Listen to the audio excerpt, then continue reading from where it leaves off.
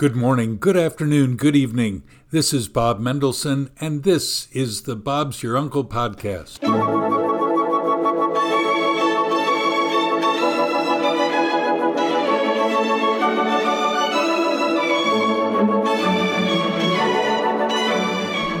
Today we speak about place, not places, but place in terms of dedicated space for divine activities.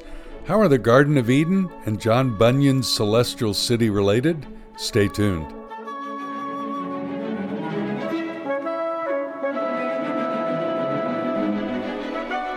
Thanks for joining me for this Bob's Your Uncle podcast season 1, episode 17. Of note, the opinions are strictly my own. You can now find us and comment to us wherever you get your podcasts. Spotify, Apple, iTunes, the list goes on. We have lots of topics to discuss, and even so on the Bob's Your Uncle podcast, you are part of the show. We do want to see and hear you. Send us a message on Facebook or Instagram. In the weeks to come, we'll talk about all kinds of other topics. Let's see where the Spirit takes us.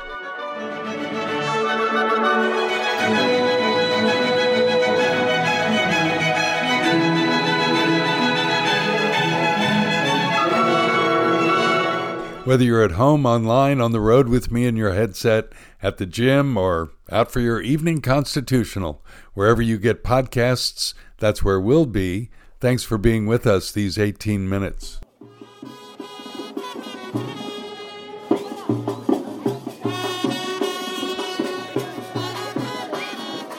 Historical Marker of the Week.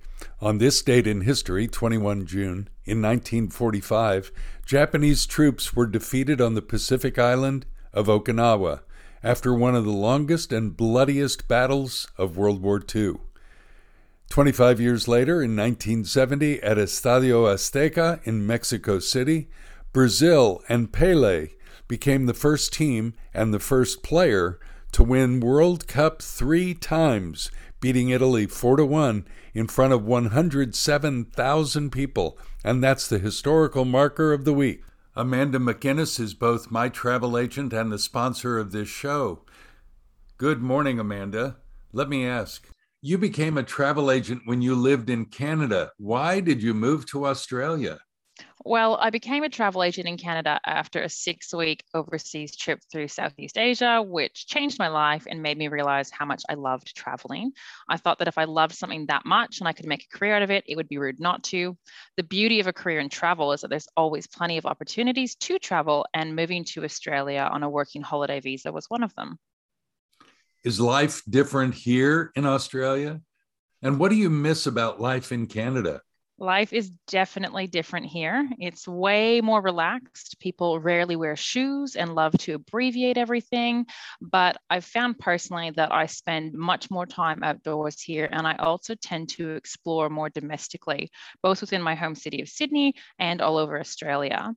The biggest thing I miss about Canada is, of course, the people, my family and friends. But other than the obvious, the biggest things I miss are certain foods and restaurants and having a home with insulation and central heating.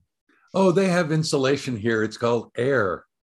Yeah, it's not doing the trick for me. Double brick. Isn't that good enough? Oh, don't glaze your windows here. That's not a thing. It is so cold. And how many rooms have their own personal heaters? 3 at the moment. Yours? 3. Yeah. And we have to be really careful. They've been showing on the news the number of houses with fires caused by these portable heaters. Yeah, that and the energy crisis, where there's 5 states at the moment that might run out of energy, which is pretty concerning in the middle of winter on top of rising electricity costs. Time to buy some firewood. Amanda, how do people reach you? In order to reach me, you can just type into your search bar bit.ly/Amanda365. So bit.ly/Amanda365. Thanks so much. Have a great rest of the day. You too, Bob. Stay warm.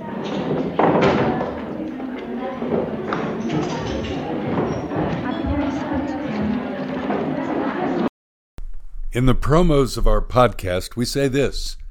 Each week, Bob Mendelson will take us on a journey, 18 minutes of time together, learning and laughing and feeling what's going on in the world around us. Topics include sports, books, religion, words. People, though, are our number one concern, broadcast each Tuesday from his home in Sydney, Australia. Today will be no different. I'm going to take you on a journey to see something in the world around us. But first, a bit of early ancient history. The Garden of Eden is not where Adam was created. Okay, let's get over that shock if you're a Bible student. Every kid in Sunday school learns that Adam and Eve started there, and they had fig leaves covering their private parts, and God and they were happy in the garden. But that's not the case. Oh, the happiness is true, and maybe even the leaves, but the location shows something different. Listen to this pair of verses from the Bible's book of Genesis, chapter 2. Then the Lord God formed man of dust from the ground, and breathed into his nostrils the breath of life, and man became a living being. The Lord God planted a garden toward the east in Eden, and there he placed the man whom he had formed. Before Peter Sellers starred in the movie Being There as the soft-spoken Chauncey Gardner, before the French Versailles was laid out with its impeccable series of gardens, long before the Floriade was on display here in Australia's capital, God planted a garden east in Eden. And after he designed and planted the whole garden, he placed Adam, whom he had already formed elsewhere, inside that Edenic garden. Eden is the Hebrew word for pleasure, and I'm guessing that the garden there was a delight to the eyes and to the senses. It would have been awesome and gorgeous and aromatic, and a joy through which to walk. According to later verses in Genesis, the tree of life was there in the garden, and a river of life flowed into the garden and then spilt into 4 major rivers. Look, if you've ever stood like I have at Victoria Falls on the Zambezi River in Zambia or Zimbabwe, or at Niagara Falls between Buffalo, New York and Toronto, you will know the power of a single river that becomes a mighty flow. These 4 rivers covered Cush, that's Ethiopia, and included the Tigris and Euphrates. That is a lot of water. After God put Adam there, he gave him an assignment, to cultivate and keep it. The Hebrew words avad, meaning to work, and shamar, meaning to guard, the garden. Adam was going to be busy. It didn't take long for him to fall away from God's plans and be exiled from the garden. Banished is the good Sunday school word. And if I were to wax eloquently, I would say with Johnny Mitchell that we've got to get ourselves back to the garden. It wasn't long before the Almighty chose others to represent him on the earth, and each had his strengths and weaknesses. I get that. Everyone I know has both strengths and weaknesses. I sure do. And everyone I know is looking for some place to call home, too. Okay, so in both antediluvian and post-diluvian times, there was description of the people of the day and some interesting episodes with them. Finally, about 2000 BCE, a man named Abraham rocks up on the biblical scene. He's later called Abram the Hebrew and later the friend of God. That's a cool title to have. Of interest to me in this podcast today is the notion of sacred space. What did Abraham have to do with this topic? He was living in a village named Ur, which in itself is a very funny name for a town. According to the scriptures, the Almighty told him to get up and leave his town and go to a place not defined and barely described, and God would show him once he got there. That's it. No GPS, no AAA map guides, no Star of Bethlehem. Just get up and go. And Abraham got up and went. He traveled for decades. He had wife and substance. He was a wealthy man, but he wasn't yet at home. He's traveling in the region we know then as Canaan, and God either iterates or reiterates his promises to Abram, and we read this in Genesis 12. The Lord appeared to Abram and said, "To your descendants I will give this land." So Abram built an altar there to the Lord who had appeared to him. That's fairly cut and dried. God showed up, gave Abram cause to relax. Abram built the first of 4 altars he will build in his life unto the Lord. The Bible keeps showing the travelogue of the patriarch beginning in verse 7, and we read then in verse 8, Then he proceeded from there to the mountain on the east of Bethel, pitched his tent, with Bethel on the west and Ai on the east, and there he built an altar to the Lord and called on the name of the Lord.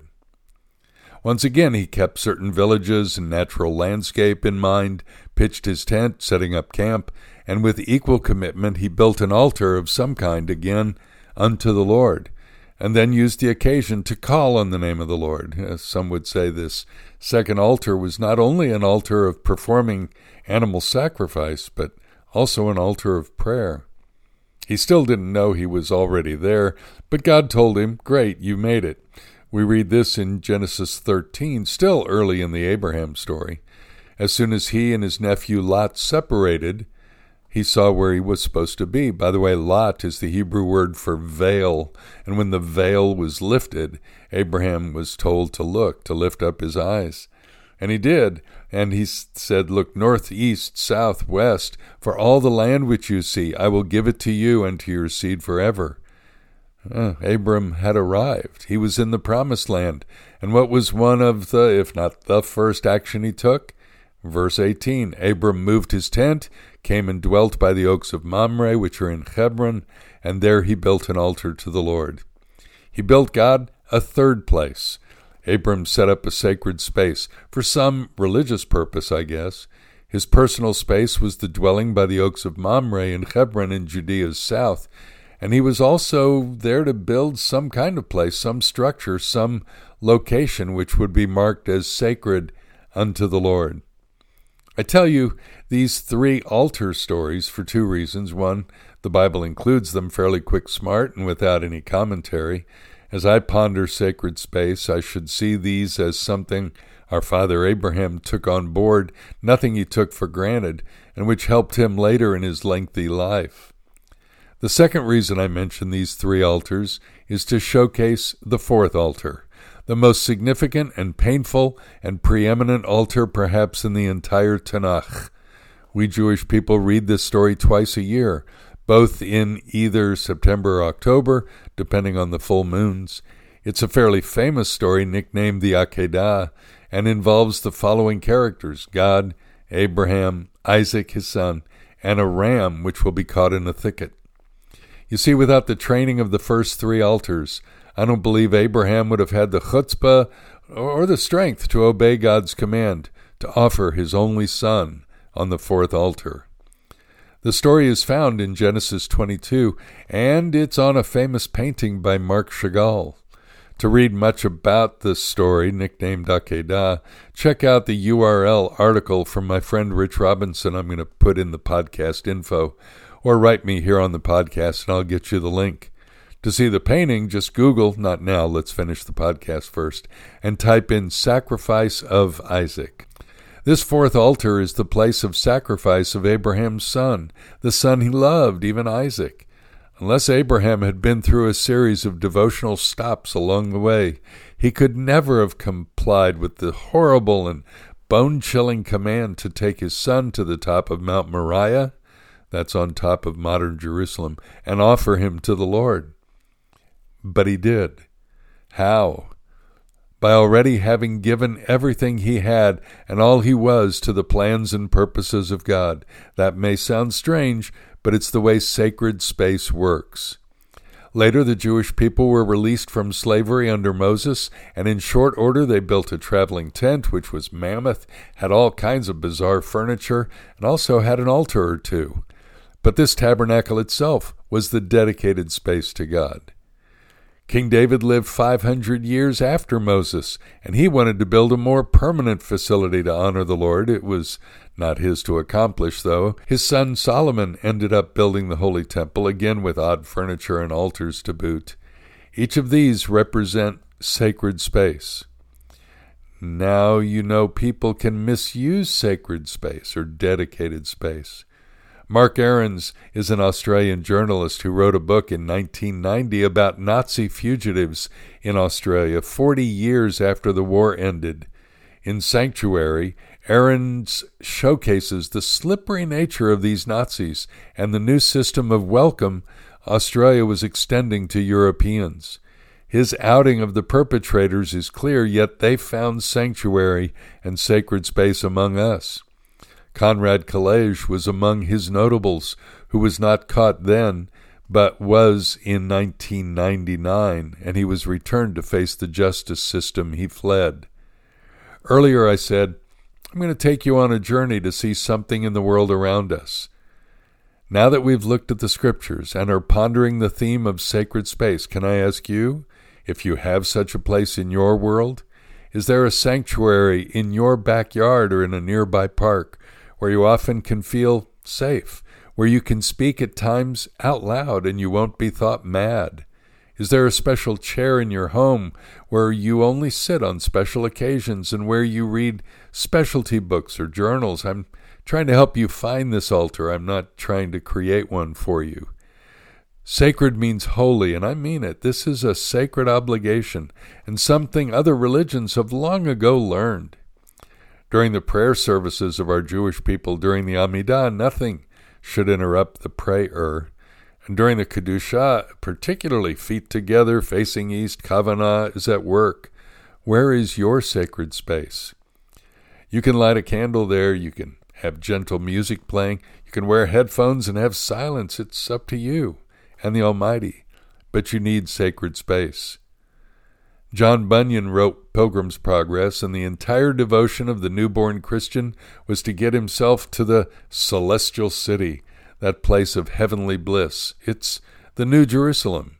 It's the heavenly Jerusalem. And every day you live, you can create a bit of this. Thanks, Belinda Carlisle. Heaven can be a place on earth. And our using sacred space in a real and seems unusual but practiced way, that will be to God's pleasure. And honestly, you can be strengthened there to whatever tough program or enterprise the Lord has for you down the proverbial road. Can you write me about your sacred space? Do you have a comment or question? Do you agree with us? Hit us up on bobmendo@aol.com, or Twitter or Instagram, and we'll read your views next week. Don't forget to post a review on iTunes, Spotify, iHeartRadio, wherever you're listening, and share our podcast with your mates, your friends, your enemies. Thanks for helping us get known out there. And please hit follow on the podcast and then like as well. We can use all the good speak we can get. Don't forget to book all your travel needs with Amanda McInnes at travelpartners.com.au. Next week, I'm going to talk with you a little more about just now topics as we watched the NBA playoffs and the war in Ukraine still spills out, and those of you in the north try to make sense of senseless gun violence. Until then, from me, Bob Mendelson, when things seem bleak or uncertain, look up to God. He's in his heaven, and Bob's your uncle. Shalom from Sydney.